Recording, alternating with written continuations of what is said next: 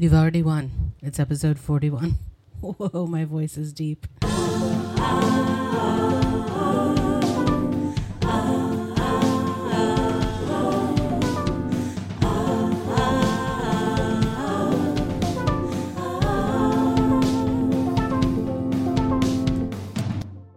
Hello and welcome back to the Rena 100 Show, a show where I, Rena 100, explore a theme every week, and it's raining outside.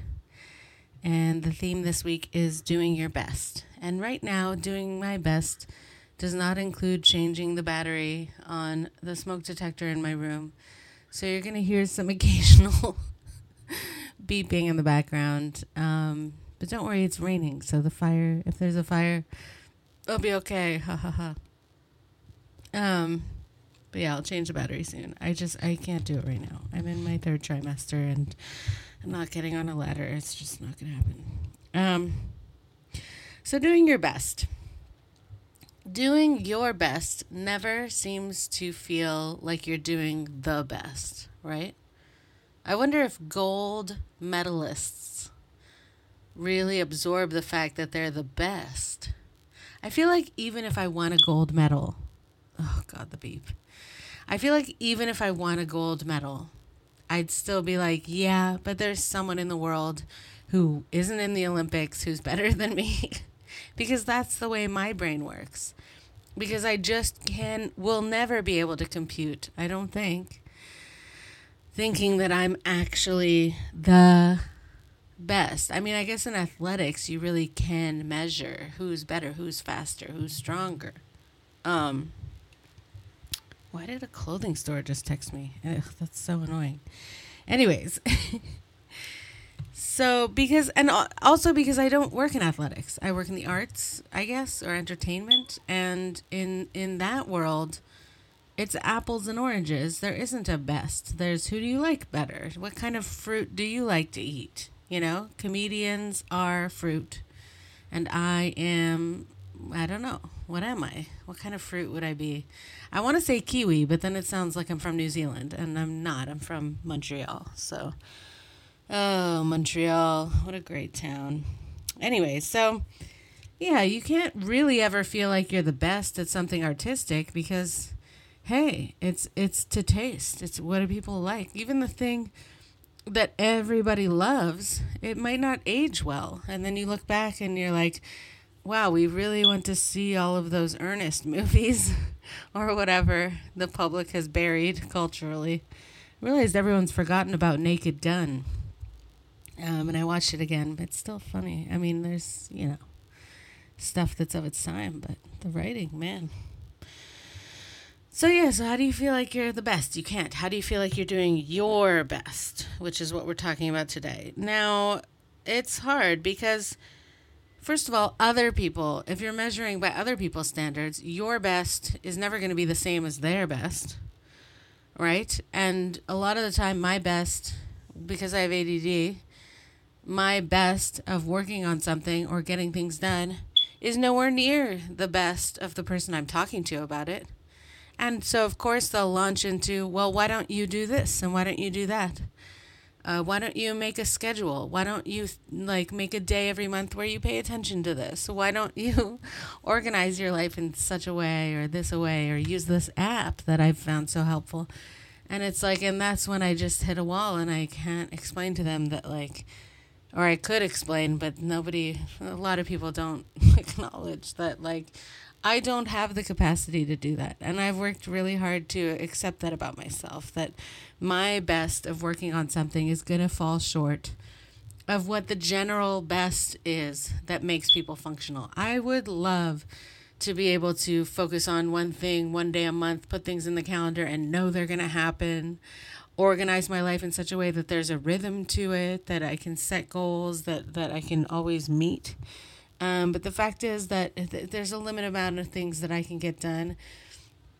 And a lot of the time, a lot of the things that I want to get done, I'm only going to be able to get done about 70% of them. And I've had to just accept that about myself, that things are going to get forgotten. And I just need to know that I'm doing my best. And my best doesn't have to look like someone else's best, because all I'm going to do is feel bad about myself and be frustrated and probably get less done if I start holding myself to somebody else's unrealistic standards when I have a disability. So coming to terms with that is hard, but in the end, it's like lowering your standards for yourself when you know you can't meet someone else's will increase your self-esteem and not decrease it. But it's a very counterintuitive thing, because you think I'll never get the self-esteem unless I'm functioning in a way that's impossible for me. But actually, if you can just accept that you're never going to function that way, and you are who you are, that's actually how you get the self-esteem. So you have to let your abilities guide your expectations, so that you can be proud of your work. You know what? That was my best, and I'm proud that I did my best, and I know how much work I did on that, And I'm not saying don't push yourself, but if you're constantly falling short, it might be time to lower the bar, and that's okay. It is important to push yourself, though. Push yourself outside of your comfort zone, but not into trying to model the functional habits of a different person. So just be learning and growing, but don't expect yourself all of a sudden to change from an apple to an orange, because you're an apple, and that's okay. And also, what about not doing your best in relationships, or doing your best in relationships? Doing your best in your friendships. Sometimes your best for a friendship won't be good enough, and you won't be such a good friend, but you know that you did your best at the time with what you were going through, and that you have to put your own oxygen mask on first. And so sometimes your best isn't even good. It isn't even nice. But it is your best, and knowing that you did your best makes it, I hope, okay for you. And if you ever want to do better, you can then self-reflect and examine and hopefully grow from that experience. And then even if you get better, you'll still know, like, I'm better now and I have grown, but I was doing my best at the time with what I knew and what I was capable of and what I was going through. And that's okay. And if that person's really meant to be your friend, they'll understand that. And if they're not, then that's them doing their best. So I guess all I have to say is I would just encourage you to, I don't know what I encourage you to. I'd encourage you to let yourself know that most of the time you are doing your best. Maybe all the time you are doing your best. You're always trying to do your best, so why wouldn't it be your best? What makes something not your best? I guess it's like if you consciously decide, I'm not going to do my best, I'm going to half-ass this. But even then, if you're consciously deciding not to do your best, there's got to be a reason for that, which may in turn make it your best. Like, I'm consciously deciding I'm going to not do great on this test because I'm tired. And I don't want to go all in. I don't know. Did people do that? I guess maybe somebody has in the history of humanity. Probably. But yeah, I would just, I guess in the sense of being kinder to yourself, maybe take the word best out of your vocabulary for a second. Because it really comes from a place of perfectionism.